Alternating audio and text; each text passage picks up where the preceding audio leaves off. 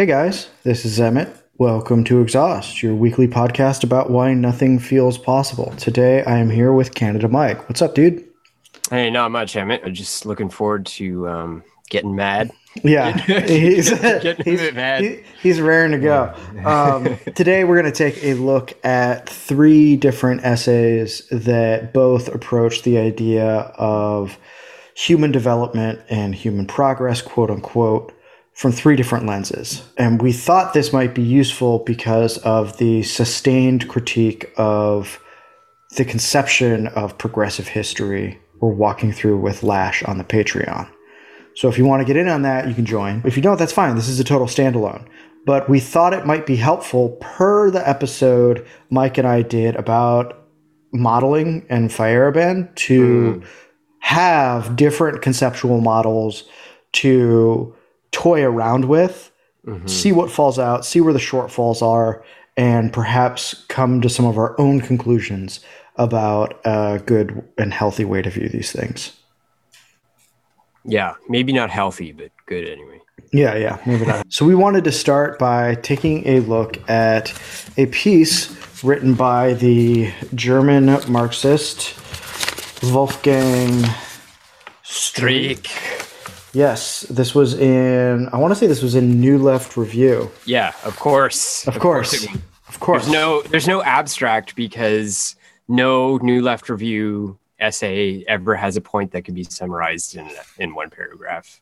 Yeah, at least not for a long time. Yeah. So this one is called Engels' Second Theory, Technology, Warfare, and the Growth of the State. And what Streeck wants to, first of all, this is a little bit of like hagiography for Engels, who he wants to, I would say, like highlight some of the advantages of taking a look at Engels' thought. You know, Engels intentionally, right, lives in Marx's shadow, but he had allegedly novel investigations of the sciences and industrial development, and he was much more of a positivist thinker. So in some ways, like a man more like of his time, I mean, Marx was too, but it's like not surprising that this guy ran a manufacturer in England and he was into like positivist investigations of like certain things of society. That feels very much a part of like 19th century bourgeois culture. And he had, relevantly to this essay, extensive military experience. I don't know that Marx had any. But no, Marx did not have any. So, and I think, that's certainly a reason not to dismiss what Engels has to say about this up front, even if you happen to think that like Engels was a lesser. Exactly. So what could this second theory possibly be? Well, we don't know by the time we get to the end of the essay. And neither does Streeck. He tells us that it's more than something like a theory, and then doesn't really successfully articulate what exactly the theory is. So that was a little frustrating. It's deeply frustrating, and I think like this is, I mean, it's the kind of thing that like I used to read the New Left Review. I might occasionally look at something that's available for free if it's like by someone like, I don't know, Ho Fong Hung or someone like that. But I don't much anymore, and a lot of it is this kind of, it's almost like a formula where like a bunch of issues are raised, and at the end there's like some like pseudo provocative question. But the essay that leads to more essays, right? Like yeah, it's sort of missing the three steps of an analytic essay, right? Like, what did you notice? What does it mean? And why does it matter? And we get a lot of 1 and 2 and not very much 3. And then 3 is sort of what's like, we should look into this further. I think just this kind of like, okay, it's Engels' second theory. And then he says, well, Engels has something like a theory. And the theory, so Streeck, he knows what it's about. And what it's about is the autonomy of the development of like military capital, you could say, from the productive forces that are undergird the commodity fetishism system that creates, which is about class and is not as interested in states, and it doesn't give autonomy to the development of like state industry used in the service of state military. And what he's saying is that, like, okay, Engels has such a, well, he starts by saying he has something like a theory, and then he goes on to like, well, like, indeed it is such a theory, and then it's like, okay, so like, what is it? And then it's just not there. It's okay.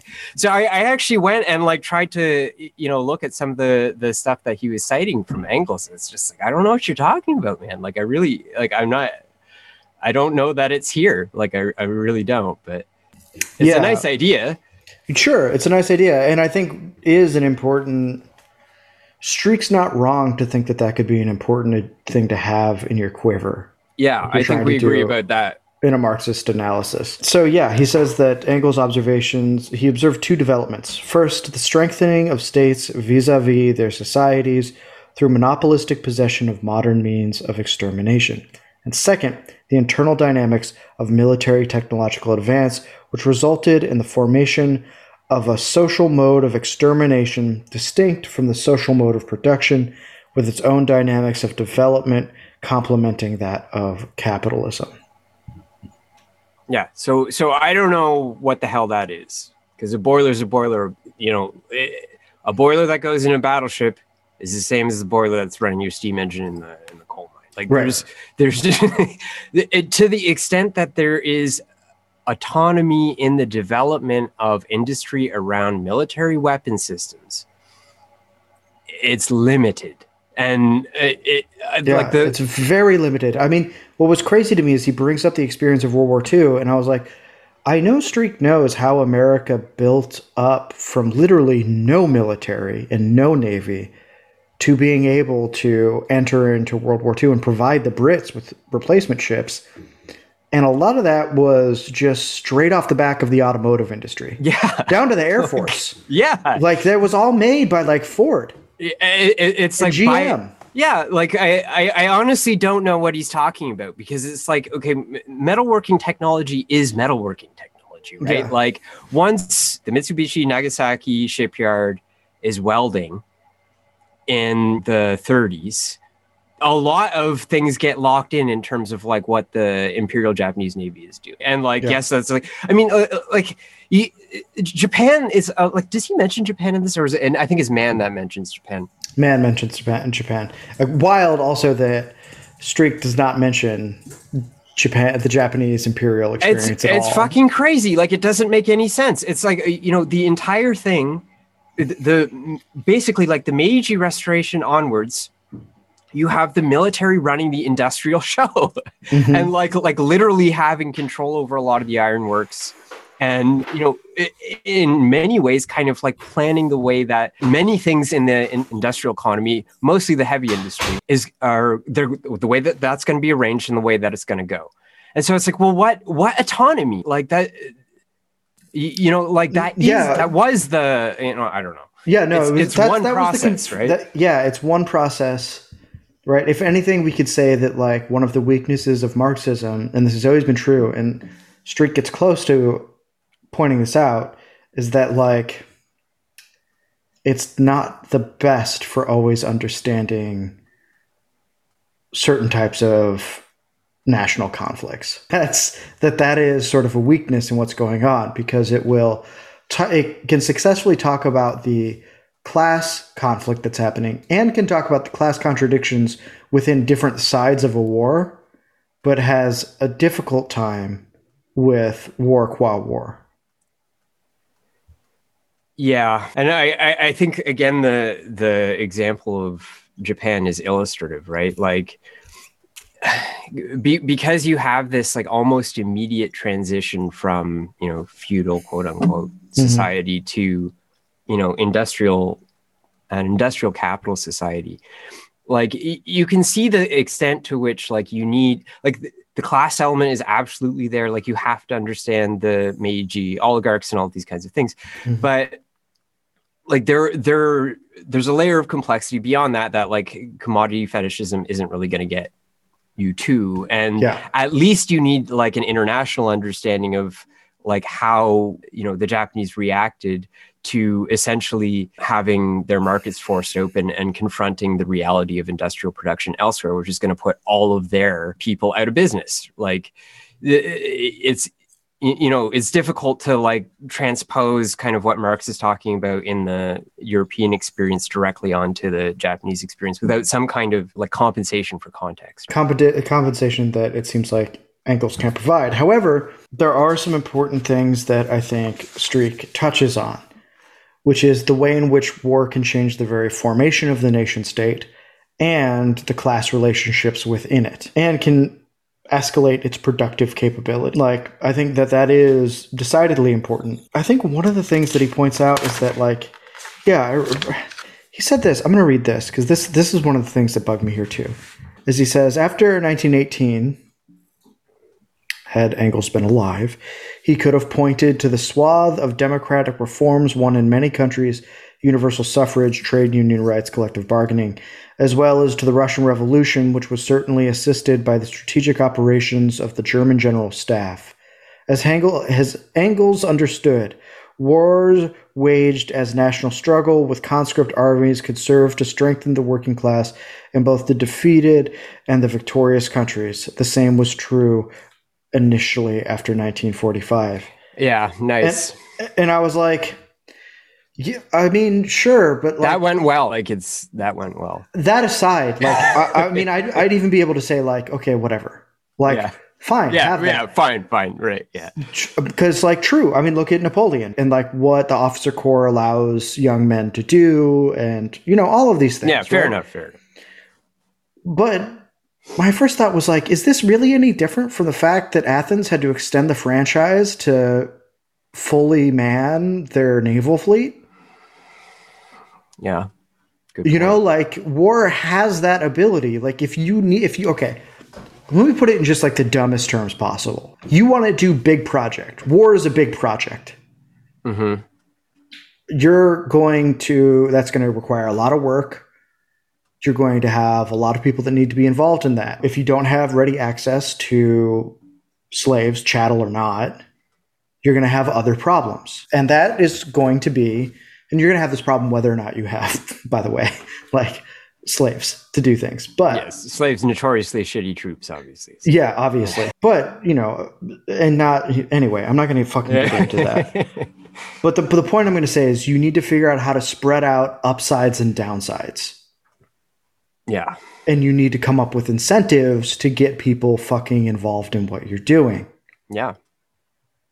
So it tends to be the case that if you're going to go to war, you have to offer people something for doing that. That's always been true. There is nothing special about capitalism or, you know, progress, whatever we're calling it, where that happens. The rights might look different, the benefits might look different, but they're almost always there. Oftentimes the people at the very bottom who do the fighting get totally fucked, but maybe the officer corps does well. Or what, you know what I mean? Like, yeah, there are different trade-offs, different incentives. We can look at basically any of these things. That's always going to be true for a big project. War is one of those big projects. We can take a look at, like, you know, I don't know, the building out of the Roman aqueducts or anything, right? Yeah, like, or Roman troops themselves who were right, given all kinds of incentives to fight. Yep, exactly. Yeah. Well, the story Taleb likes to tell about the Roman engineers and architects who are forced to sleep below the parts of the aqueduct they're creating with their families. Like, is that true? Yeah. Wow. So because that way they wouldn't fuck it up. Yeah. They had skin in the game. Why did we stop doing this? Exactly. That's his point. And that's the idea of there being like appropriate upsides and downsides that have to be distributed and shared. Yeah. In some proportion in order to achieve something big. That's just like an organizational principle for doing a project. Yeah, but I guess I took a little bit of offense to that. Just the idea that it was like, okay, like World War II bought the New Deal kind of thing. Like this was like a revolutionary victory. It's just like, come on, man. Like I don't know. This is just like, I think his claim is more modest than that. Yeah, I think he's saying that it's demonstrably true that in many of the countries, win or lose, because if he just said winners, that'd be different. But win or lose, lots of trade unions and stuff won things during and out of that conflict. Yeah. Okay. Fair enough. I mean, fair enough, Wolfgang. Yeah, got me there. I don't think he's so sloppy as to do that. Like, he's not a dummy, right? Yeah. Like, no, he's not. Because he does have some fascinating points towards the end where he talks about, like, you know, the way drones have changed war, but also have like repatterned the military capacities of the state and has its own like contracting market. I was like, okay, this sounds more like your theory than Engels, and this is like more interesting than any of the Engels. Yeah, honestly, I would have much rather he just I was like, you should have just done that, man. Like, that's what I want to hear. Just play the fucking hits, bro. Dr. Streak, if you're listening. Yeah, please. But anyway, so that's one way to look at it. And one of the ways is to see this is the real like Storm and Steel like way to think about like fucking the development of countries.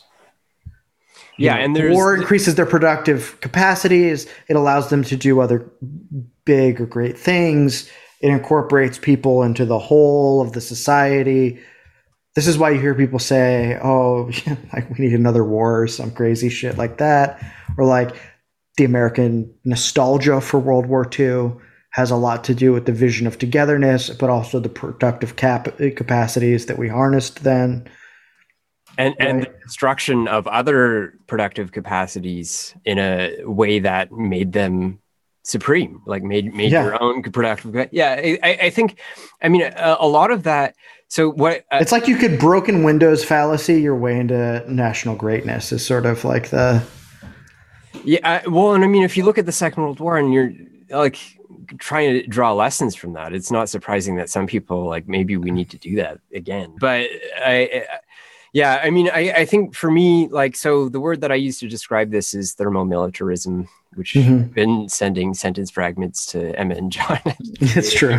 For last couple of years. But I think like for me, like I go back to Japan over and over and over because we have so much more data there and it's so much more recent. So like everything's just documented. Yeah, those motherfuckers kept records. Yeah, they did. And like many of them are in the English language literature. Like, I mean, I honestly wish that I had, been more of a weeb and like actually learned to speak Japanese because I would like to read many of the documents that have not been translated. Like, if you can believe it, the Japanese official military account of the Second World War has not been translated into English. Senshi Sosho, yeah, it's absurd. So anyway, but the data there are all there. Like, we have like a lot of the contemporary documentation in terms of like what were the politics, like what were people saying, what were they writing, what were they thinking.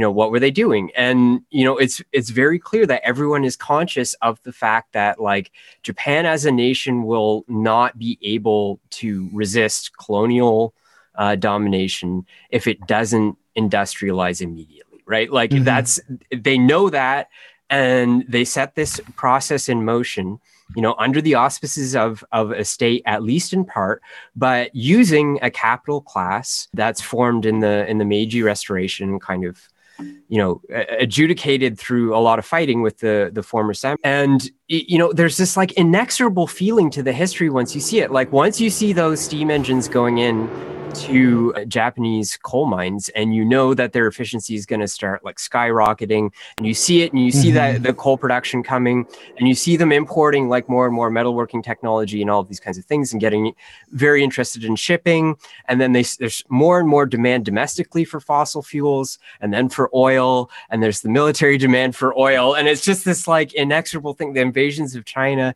the IJA really like running policy and just like really the IGA really changing certain class dynamics within Japan because the officer corps had intense paternal feelings for their young recruits who were poor and from places that the officer corps would never have been to.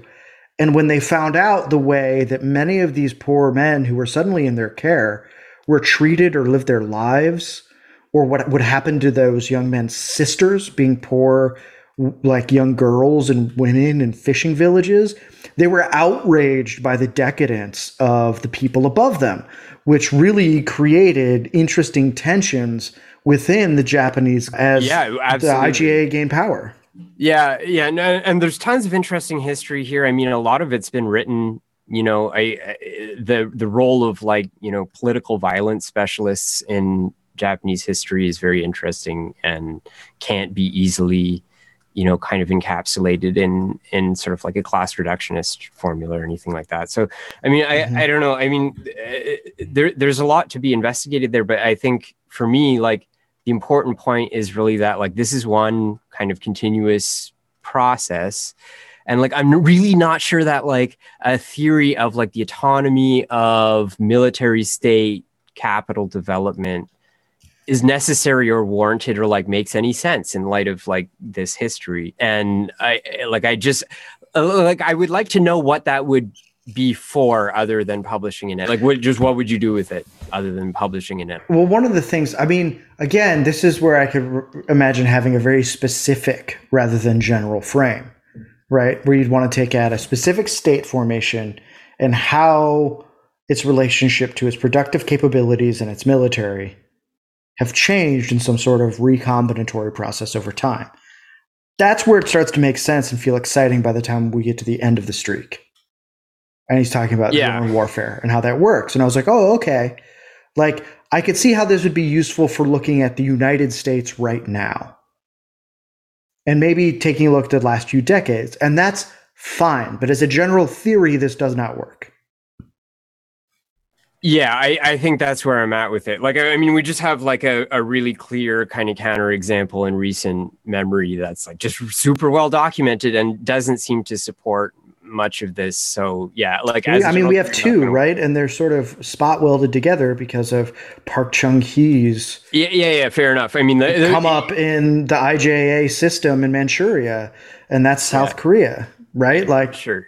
The chaebols were like not that different than like some of the other industrial cartel stuff that was happening in Japan. I'm really, and that there's good reasons to use it anyway. Yeah, so we'll move on from that to the Constable. So I enjoyed the Constable only because he BTFOs economists very hard in a way that I think is pretty successful. Whether or not everything he says in this lecture holds up is something that we're going to talk about. But this is called Energy, Entropy, and Theory of Wealth. This is a lecture that he gave on the 11th of February, 2016 at Newcastle University.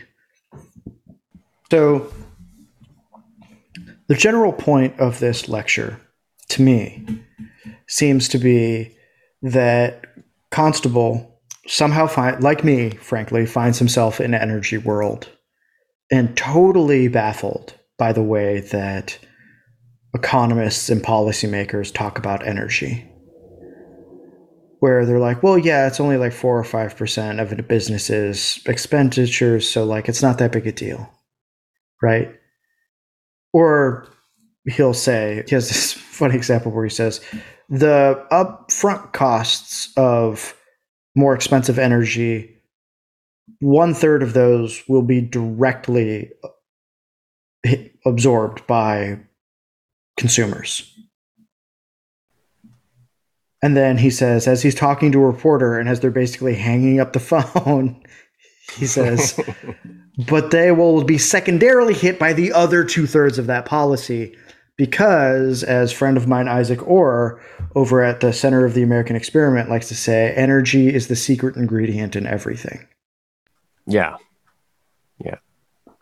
That's the point. So I think Constable's a little tendentious here. He maybe goes a little bit over too much, but wants to make a case for a type of thermoeconomics. Yeah. And this piece is a little bit odd because he's clearly aware of, like, he references energy, return on energy invested, which is a specific thermoeconomic concept, which is, like, widely used in the ecological economics literature, life cycle literature, other kinds of things. And so it's like that was one thing for me because it's like, okay, yeah, like some, neoclassicals or whatever, like totally uninterested in physics, maybe, but like very few of them will deny like that there are some physical constraints. So, and like ecological economics is a subfield of economics, right? So here's I want to provide a little bit of context here. Sure, because I don't know who this guy is. So him being British is really important. Yeah, I noticed that. And that's not just because he uses only British. First of all, this is at a British institution, and he's a Brit, and he gives only British examples. All of the shit that's wrong with the American grid, the Brits did first. Yeah, right. They took one look at what was happening in America under Reagan, and this one guy under Thatcher was like, he's not going far enough. He's too cucked by regulated utilities. We must create a market auction house framework for electricity. So I have a feeling that successive generations of neoclassical economists come up in England, very inspired by the Thatcher government, walk into positions advising people who come out of the Thatcher government. We can see how this creates a context that's a little bit different from America's, where we have those elements in Texas, which is based off of their ERCOT grid is based off of the UK grid directly, and California and the other ISOs. But importantly, America is energy sovereign for the most part, right? There's a little gap there where we don't have the same oil production, but then after the shale boom, we really become energy sovereign in a different way in the early 2000s. That is going to have a huge impact on how American neoclassical economists come out of their institutions thinking about what energy means and how to value it. Yeah. Especially because some of those guys end up working, especially for Republican politicians. Yeah. Who have great relationships with the fossil fuel industry. Yeah, right. I mean, I think part of what I'm reacting to there is just because so this is, for the listeners, this is a transcript of a talk rather than like an article. So yeah. I mean, he's not really able to cite within this, but I might have liked to see a little bit more acknowledgement that like this is not his idea.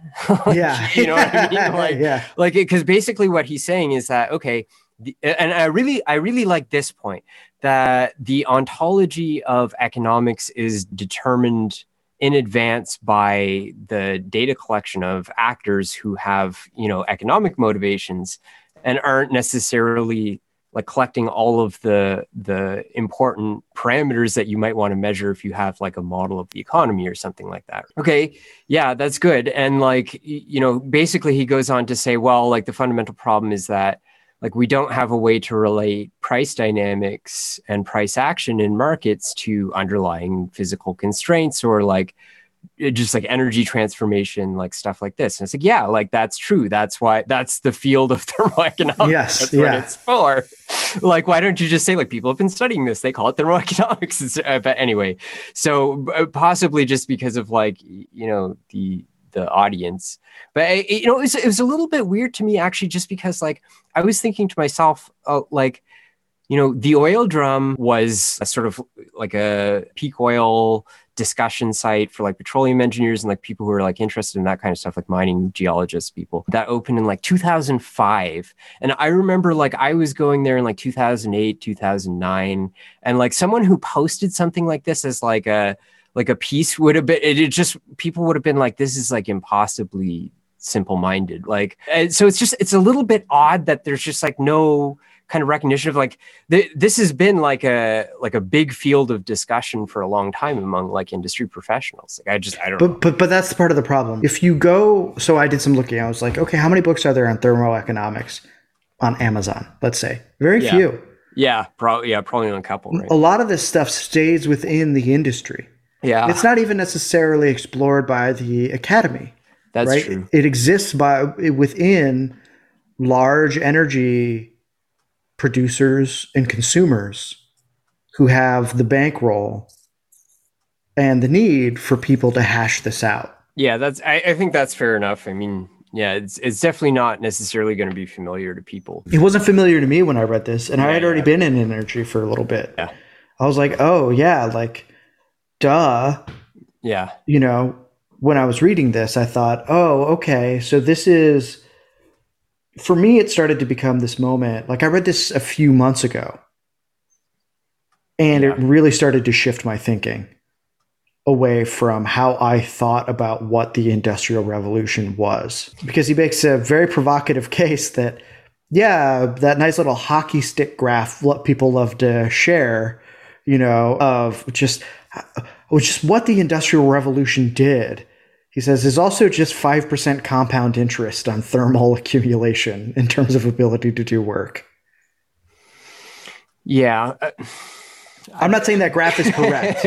I'm not saying that graph is correct. This made me annoyed, to be honest, especially because he goes after Toynbee, like, in my opinion, just like totally illegitimately. Like, I just don't.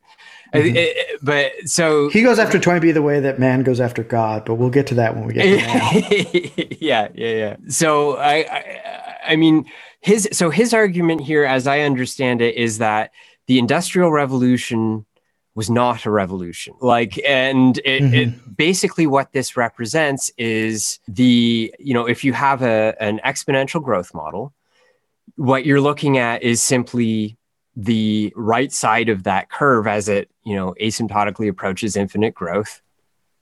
And the sort of flat part of that exponential growth curve to the left, like you're near your time origin, is like all of prehistory. And so he presents a graph with a cut up x-axis to make it look as though that might be the case. And then later concedes that actually what happens is that there's a long period of stasis of like relative like no growth.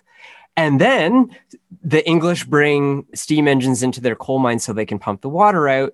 Coal production goes way up, and that's what starts the process of incremental accumulation that leads to everything that we have now. And it's like, yeah, indeed, that's what's called the Industrial Revolution. Yeah, right. Toynbee was 100%. And the fact that it didn't happen on the time scale of a political revolution, which is what he's implicitly asking for, is irrelevant. In a historical time, that was nothing. And it was specific technologies that were introduced to specific industrial production facilities. Absolutely. By the way, if anybody wants a masterful walkthrough of the transition from wood to coal, especially in England, Richard Rhodes' Energy: A Human History, indispensable. That sounds awesome. Incredible book. I'm just getting through the English coal part right now. Yeah.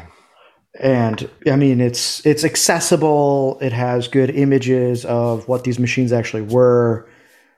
It's about 350 pages, which is not a lot for what it provides you. And it goes from that transition to the Anthropocene, our era right now. That sounds wicked. I should read that. He's a fantastic writer. Great style. So that's what we're getting out of Constable, which I think that's what I said. That's why I described what he was saying as a little bit tendentious. Yeah, I just don't understand it. Why would you go after the Industrial Revolution? Okay, so here's the thing, though. Here's the thing. Right? This is again, we have to. He's a Brit. Yeah. We have to recognize that. So one of the things he's doing is he's taking his audience down a peg by taking the British achievement of the Industrial Revolution down a peg. He's like, this is not what you think it's been. This is not the rapid revolution, like a political one that you've been told your whole lives it has been. Here is another way to think about it. From our end, we'd be like, why would you say that? Now, there's also something that we could say is happening that I was sort of reading between the lines with the context, is that the way in which people will devalue, or not devalue, but yeah, let's say devalue elements of the American Revolution, like it wasn't that revolutionary, from an American perspective, to make room for a different approach to considering what actually happened. Yeah, I mean, I felt just offended by this, to be perfectly honest, because I'm not saying it's right. I'm saying that's sort of what's happening there. Yeah, and I can like I can kind of understand that, but like at the same time, it's just like, like why am I here in Canada? Is because of like the enclosures, the Highland clearances, like fundamentally revolutionary events that change society forever. And like within one generation, my family was in a steel mill. So it's like, no, I'm sorry, that was revolutionary. Like we remember it. Like we so like maybe from your position as like a posh British professor, like it looks like, whoa, this is just all like one process of accumulation. Like no, I'm sorry. Like there were specific crimes that were committed by Anglos, and they're not forgotten. So yeah, that's how I felt about that. No, well, I think it's a good point too, because that is where like Streeck, Engels, Marx can provide something. Yeah, Marx has a whole part in Capital Volume 1, which I should probably revisit, where he talks about the metabolism of capitalism, and he's really talking about the way it concerns raw materials and the interesting political dynamics that fall out of that. Yeah. So that's a point in their corner, in my opinion. Yeah, no, for sure. And I mean, I think like just the emphasis on primitive accumulation and that like these events are often singular and contingent, and like therefore, yeah, like there sometimes are disjunctures in social structures that lead to new accumulation dynamics. I mean, that's what Marxism is about. That's however, there is an important thing to mention here, and it's how the way that he makes the argument that it wasn't really a revolution, I think, is important. Part of it is that he looks into where does the phrase industrial revolution comes from.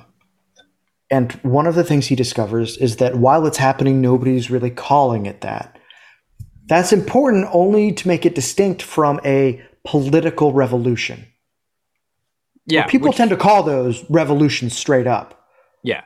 Okay, and I think that's important. Now, Constable does some weird stuff with it, but he also does great work to find out that it was not until the latter half of the 19th century that coming out of a French thinker, Engels and Marx, take that term and start using it. Why is that important? Well, it's because that is part of Marx's contribution to how we consider this and to how we think about what happened there. And he wasn't wrong. Yeah, that's my conclusion. Yeah, like he just wasn't wrong. Like, I'm sorry, like he just wasn't. He wasn't, about that. He was using revolution in a way that's different than Constable wants to take him to make his point. In other words, Constable's abusing this point. Though the research he did I thought was interesting and cool, because it does help you make a distinction between what's like a productive capacity revolution and a political revolution. And then if we want to bring in the military capacity thing in, we realize that we're actually dealing with a lot of complex interacting phenomena. Yeah. That all have different relationships with each other. So I'm thinking about that because in the Richard Rhodes books, you really start to realize how important the British Navy is for the switch to coal, because they are really looking for trees that can supply the masts they need in one stick. But because they were running everything off of wood, they started to run out of those. They had to do combinatory masts, and the composite ones weren't as good. That's also what one of the big add values for the American colonies was. Yep. Yeah, there's not much white pine in some places still. Right. Correct. So there we go. Yeah, and I honestly, I mean, for me, I can't overemphasize the role of like naval technology in all of this. Like, for it's me, so huge, and it gets really forgotten. Really forgotten. Like everything that happens trade-wise has to do with naval security. Yeah. To this day, securing international waters, it's navies that do that. Yeah, and this is, I think this is part of the American canon that's been kind of neglected, right? Is like Alfred Thayer Mahan, who writes his famous volumes on sea power that nobody reads anymore. But, I think really kind of formalizes the American thinking around this and get some way to kind of a thermoeconomic description of like what is going on here. So that's notable as well. That's kind of like an American. So I'll say one last thing for Constable here. Yeah. The important thing that I pulled from this also, and this is going to sound so simple when I say it, but for me, this was revelatory because it just broke it down really simply for me. I was like, duh, all societies do work. Yeah. To be in a society means you have the ability to do more work than you would if you were just on your own. Yeah. Especially if you're the type of person that can like force people to do work for you, or you have access to a lot of things or whatever. Okay. Let's add to that. If you have the ability to do a lot of work, you likely have access to a lot of energy, which means that you are wealthy. Yeah. And does he, I think he also talks about like kind of the maintenance of like complex structures that are energized, kind of like mechanical structures that are energized. Like he has some stuff in this that's really good. I mean, like that. You have to be able to keep it going. This is something that Mann talks about when he talks about the sort of Malthusian cycles of empires.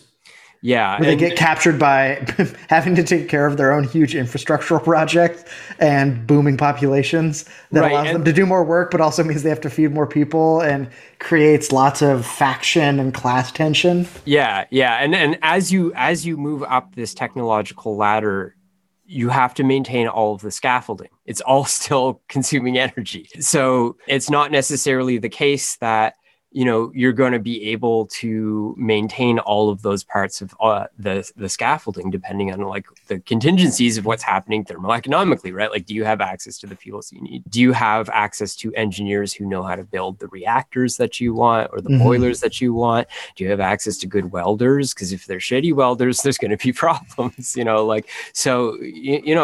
these things are not to be taken for granted for sure. And are often not thought of at all. It's like, who cares if we have enough like skilled engineers who, know how to do something like put together a nuclear reactor? Because you can lose that and like never get it back. It's true. You have to go borrow it from somebody else, and that's pricey. It's pricier than having it. If we could see that, get on my old hobby horse that I never get off over at Nuclear Barbarians, which is the U.S. grid. Yeah. Right now we're seeing gross mismanagement and an inability to maintain something that we achieved. And we should be able to maintain it. Like, we should be able to replace power lines. Yeah. But we have some in California that are like over 100 years old or something like that, that are now just falling apart for the first time. And PG&E is like, winding their asses and scratching their watches, not knowing what to do about it. Yeah. That's a problem. Feels like late Empire shit. Sorry, don't want to say it, but it's true. Feels like late Imperial shit. Yeah, it's been drifting that way for a while. Societies can still end. I'm sorry, I'm not doom pilling you. I'm just saying there's something on the line and your life matters. You have to do things that are important. You have to show up for work every day, and you have to fight for what's yours. That's life. Your life is radically contingent on decisions made by idiots who you don't have power over. Pray, everyone. Just pray. It's going to be okay. It's going to be okay. You're good. Try to figure out how to do your civic duty. Pitch in. Okay. Well, that's a good way to bring us to Mann. Yeah. Which is the most academic of all of these articles. Yeah. Still made me mad. Still made Mike mad. Mann is what they would call in the 18th century fond of free thinking. Mm-hmm. So and Mann is certainly an accomplished scholar and sharp as hell. He's not a dumb guy. This is frankly a very good essay or article. It taught me a lot. It made me want to read his 4-volume shit, because he has that much to offer. He corrects himself at the beginning and actually calls himself shallow at one point. And I was like, good on you, bud. Makes me trust you a little more. I definitely I wouldn't particularly recommend that people read the other two, but this one's worth looking at. And I mean, like the stuff that I got upset about is just my obsessive things, and not so much the overall thrust of the argument, which is absolutely correct and like fairly well argued throughout. So yeah. So that argument. So we should read the title of it. Yeah. Have human societies evolved? Evidence from history and prehistory. Mm-hmm. To which he responds, kind of, not all the time. You can't have a general theory of that. I'm sorry. Yeah. Which, I mean, like, I think he could have been much more aggressive about attacking the idea that evolution should be applied to like human socioeconomic, like power development. Like, so man is like a theorist of social power, right? Like he writes this. Is it 3 or 4 volumes? Four volumes. It's 4 volumes? 1,600 pages. Yeah. Yeah. I have the first volume. I don't know. I think I can pass on the rest of the volumes. But like, you know, it is a good, you know, it's a well-researched argument. He has this kind of like quasi-mechanistic view of social power, and it's kind of divided between 4 sources, which are basically like coercive, ideological. There's sort of collaborative, and one other. Isn't it just? Isn't it something like economic or something like that? Like that it exists in its own discrete category. Be straightforwardly economic. Like and in any case, you know, so that's kind of where he's coming from, and like. He doesn't, there's nothing progressive or teleological about his view really. And I don't know. I mean,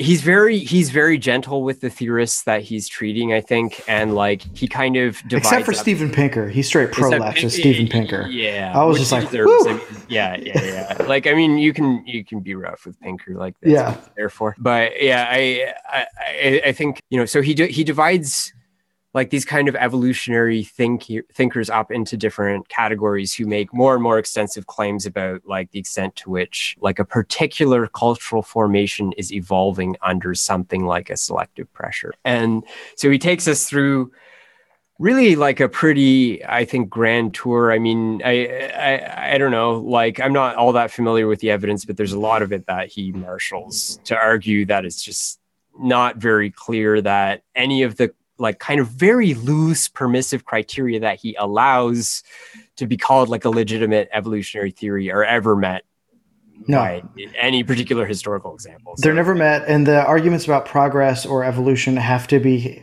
hedged and couched within specific iterations of time. So the Industrial Revolution could, if you could find one, would be a great way to qualify because of just the sheer amount of thermoaccumulation that happens. And he basically says that. He's like, the amount of energy that you can harness during the Industrial Revolution is like just bananas. Yeah. And I think he does a really good job of sort of, you know, subtweeting Constable there. Like I'm sure he's not, but you know what I mean? Like, it's just, so interestingly though, this came out later in that same year. Okay. Well, I don't know what the situation. I'm not. But anyway, I mean, like he really makes clear the disjuncture there and the extent to which, like, if you have an evolutionary theory, like you really want to restrict it to that period and not in general. And like his picture of the vast bulk of history is basically this kind of more or less static cycling through different kinds of organization of political power, you know, something much closer to like I guess a classical Greek view of politics, although he has this, you know, anthropological, like sociological view. And I think he sees those kinds of like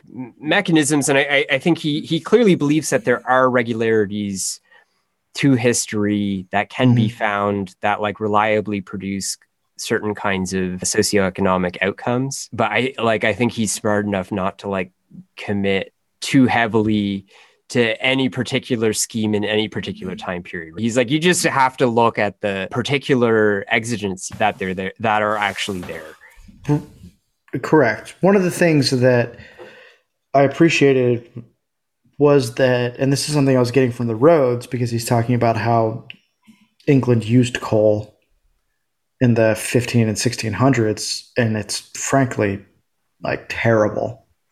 It's so gnarly, man. Life sounded fucking miserable. Like little kids like wearing a big hat and then like nakedly climbing through a chimney to the point where they get like cancer on their fucking genitals. Yeah. Yeah, it's horrific. That spreads to the rest of their body. Like, brutal shit. Just demonic smog everywhere.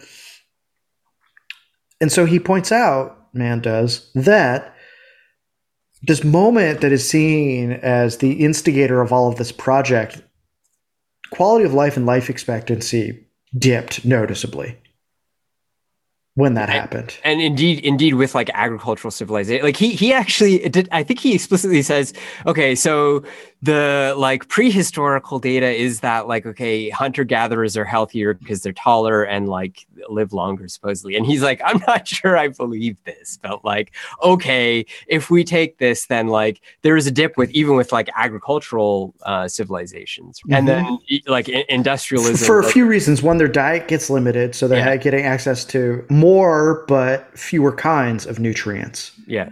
And then they're living in denser environments, which allows for the proliferation of diseases. Those are the reasons he gives. And inequality, like because the local emir, sultan, whatever king is taking all the surplus. So. Mm-hmm. Yeah. Right, exactly. Without a scientific project to embark upon, which would presumably be progressive. So I wanted to actually just read how he bodies Steven Pinker. Yeah, it's nice. Because he does it in like bullet points. I'm just going to read it because I really want to. I just can't stand that guy. Yeah, not that we have any Pinkerite listeners. Right. And it's not going to happen. Yeah. But perhaps, so he says Steven Pinker and Azar Gat. This is another guy who I guess makes a Pinker-esque argument, but he sticks to just Pinker. See a steady decline in violence and the lethality of actual war through the ages, accelerating from the time of the 18th century Enlightenment. How convenient. They say that violence within human groups has steadily declined and present extensive data on homicide rates in Europe since the 14th century that clearly support this, although it is true of much of the world. In other words, where the Enlightenment wasn't happening, this was also happening, so you can't credit the Enlightenment. It made me think, what can you credit? That's fascinating. I will focus on their data on wars, which chart the lethality of war from prehistory to the present day. Since I have criticized these at length elsewhere, I guess that's in a forthcoming paper that's probably come out since, I will here confine myself to a few points. 1. Pinker uses Keeley's archaeological and anthropological evidence to claim that the first mode of production, hunter-gatherer communities, was especially warlike. But Ferguson has gone through Keeley's cases one by one, showing that only a small minority of them can be shown to have been warlike. Ferguson's evidence supports the tradition wisdom among anthropologists that war increased with the rise of the state. Oof. Got to take that L. 2, Pinker accepts as truth the boasts of the rulers of ancient empires that they wiped out entire populations with millions killed. I did not know that he does that in his book. He's either an idiot or he's unscrupulous, right? Like the way that he uses evidence is so loose. And man's basic point is like, yeah, these guys were bragging to scare other people into subjugation. You don't want to take Genghis Khan at his word. He's Genghis Khan. Yeah, I mean, if you're remotely if you're doing real history, you're not taking anybody at their word. Like that's the essence of the historical critical method, which, like presumably a Western scholar would want to like not even Herodotus was doing that. Herodotus would couch that at least with, so this guy turns to me and he says, Egyptians come black. Isn't that weird? I heard it from some guy. Not like that's true, but like I heard that from yeah. Okay. You should report your sources. Right. Okay. 3, Pinker gives a list of the 21 historical cases with the highest absolute death toll. This includes deaths resulting from war-induced diseases and famines. They are drawn from all ages of human history, though no less than 6 of them occurred during the first half of the 20th century. That would not seem to support his argument. But Pinker prefers to use the relative deaths as a proportion of the total world population at the time. This changes the picture since most of the highest relative death rates were in the distant past when global population was much lower. We love it. 4. Yet Pinker ignores the length of each case. Fuck, you can't make it up, man. Relative to the global population at the time, World War II inflicted fewer deaths than the Mongol conquests, the Atlantic slave trade, and the annihilation of American Indians. Yet World War II lasted only 8 years, including the Japan-China War, whereas the Mongol conquest lasted 125 years, and the slaughter of the Atlantic slave trade and the American Indians took several centuries. The annual killing rate during World War II was much higher than any other case. I mean, I didn't know actually that Pinker was doing that either, that he was taking like the Atlantic slave trade as like a single event, like a discrete. It's just mind-boggling. It's amazing. Yeah. I mean, that's pure sophistry right there. 5. The reduction in relative death rates in the 20th century was produced not by any war-related changes, but by a sudden explosion in global population. And this one was my favorite. 6. Pinker separates as 6 distinct cases the 2 world wars, the Russian and Chinese civil wars, and the Stalinist and Maoist famines. But they occurred within a 50-year period, and they were all connected. Combine them, and you have easily the bloodiest half-century in human history in either absolute or relative terms. I mean, what can you even say? Clearly, Pinker's is the worst representative of anyone with some kind of evolutionary quote unquote.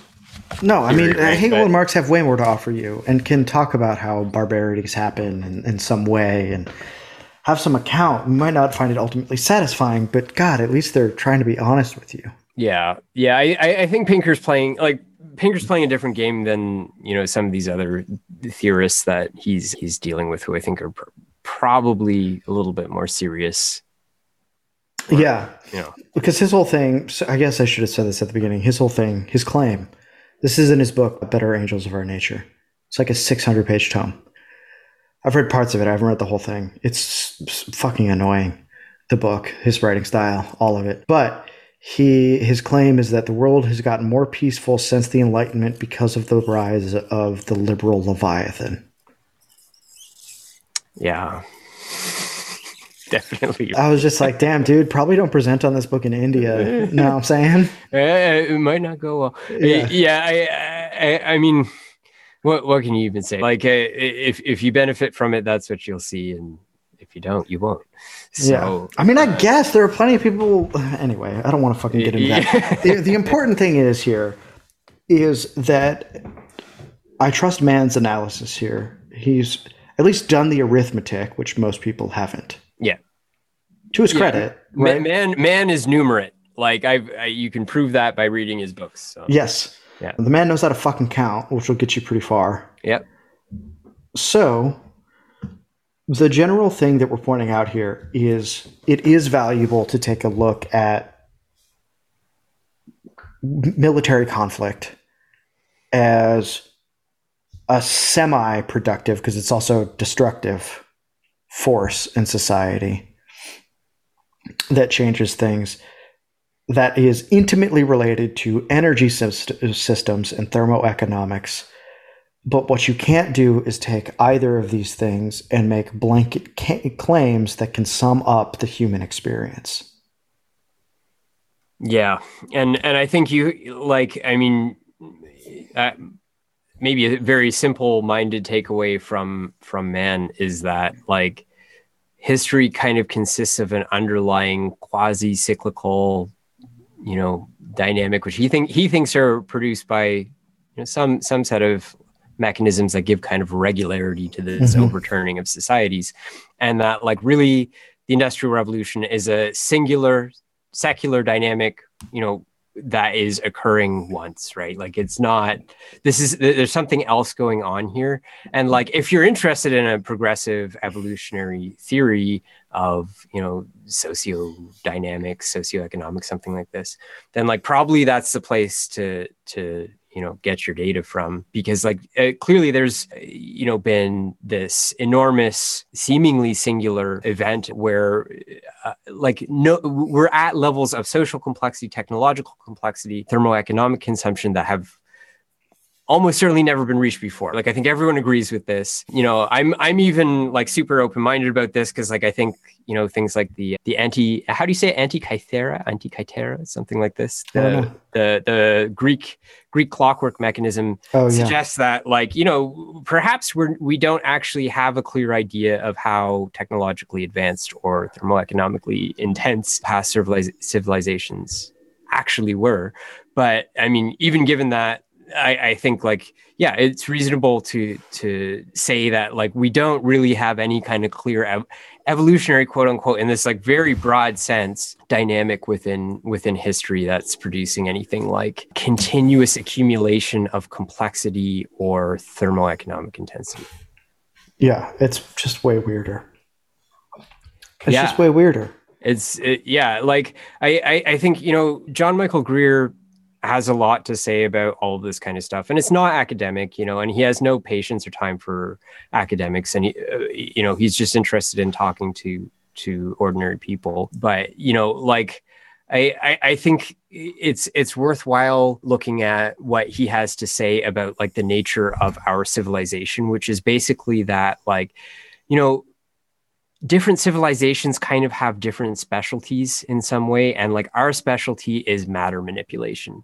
Mm-hmm. And like that's the distinguishing feature of our society. And it's kind of like, rather than us being like Faustian or whatever, like these kinds of conceptions are, like our civilization is the matter manipulation civilization. It's a global civilization now. And that really, it gives rise to unique phenomena that are associated with like our ability to move up that energy ladder and to assemble really complicated technological scaffolds.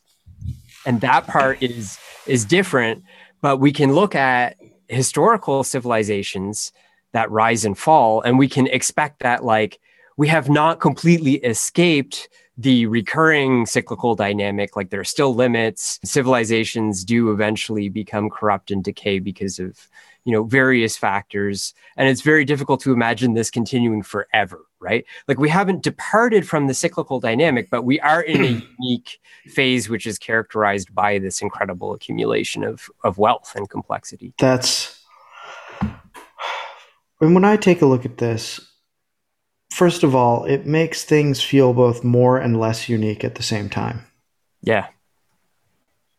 Yeah, I think that's good. We understand that we are a civilization with particular gifts, particular obligations, maybe particular skill sets. Yet, looking at the historical record, we are but a civilization among civilizations. Yeah. So unique, but not special. Yeah, and their example is relevant in many, many ways, not necessarily in like particular details, but when we look at the dynamics of the way that different social formations that man identifies, like he has a lot of interesting things to say about the relative democratic nature of some pre-modern societies and kind of cycling between despotism and more of a economic and social democracy. Like we can look at the historical record and still draw a lot of like political, moral, ethical, and even to a certain extent, like social dynamics. Things are pretty different now in the sense that like there's not really a periphery in the same way, right? Like he points out that like pastoralists are like Neanderthals, right? Like they're just like obsolete, gone, right? Like they flourished for a while and now they're just gone. So which isn't entirely true, by the way, but it's close enough to think that like there is a uniqueness that still needs to be addressed. So I think feeling that like we're not that unique, but there's still like we have to identify what specifically is unique about this period and theorize about that if we want to make effective predictions and have like good positioning politically, economically, whatever, otherwise for what we think is coming. And I think that's why we need to take thermoeconomics seriously. And I also think that that is why we need to read thinkers beyond our current epoch. Yeah, definitely. Definitely. And I think you can translate lots of what has been said in previous times into terms that would be like very familiar to, physicists and engineers if you take the time to do it. And yeah, I think there's a lot to be gained by cross-pollinating as much as possible that way. Yeah. I'll just end it with this. We were talking about what it might be to lose something. I was listening to the news on my way to the gym, listening to, I think, Breaking Points. And one of the things they brought up was about the supply chain crisis. It seems to be easing, but it's going to be months before things can be said to be normal, if that's possible again. And Sagar Enjeti said something that caught my ears. He said, in Vietnam, when all these people got let go, when we just shut down the economy, people that knew how to do certain things just went and did other things. And now there's a need for them to do those certain things that they could do, but only they knew how to do them where they were doing them. That's a problem. Yeah. That's institutional memory. That exists whether you work at a retail shop in the mall or a huge, like, state vertically integrated entity. Yeah. Yeah, there's no substitute for know-how. And you're not always going to be able to maintain all of it. But you could at least not recklessly sacrifice it. Yeah. Because that is how things get lost. And the wages for that can be high. And we can broaden that example, and man does so, in talking about the way other civilizations have lost their ability to do certain things and what it cost them in the end. Yeah, for sure.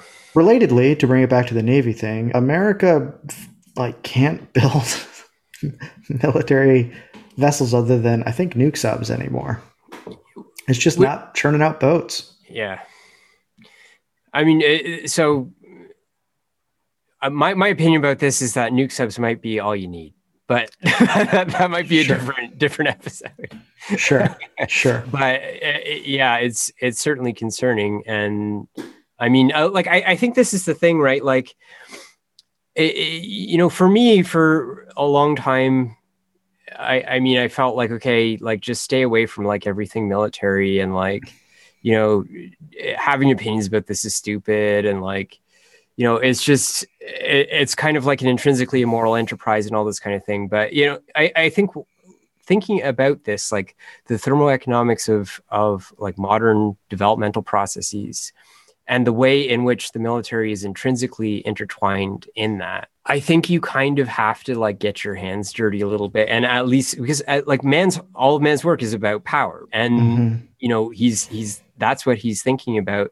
And like, yeah, military power has to be on the table. And, to bring it back to Streeck and Engels, I mean, this is kind of part of Streeck's point, right? Is that, you need to have theories that incorporate that really dirty, morally ambiguous world into a political and economic program.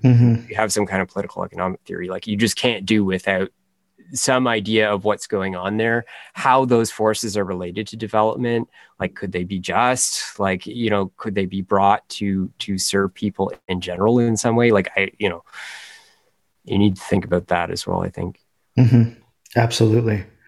So we'll leave it there. Thank you guys for joining us. We will see you next week. Stay safe out there.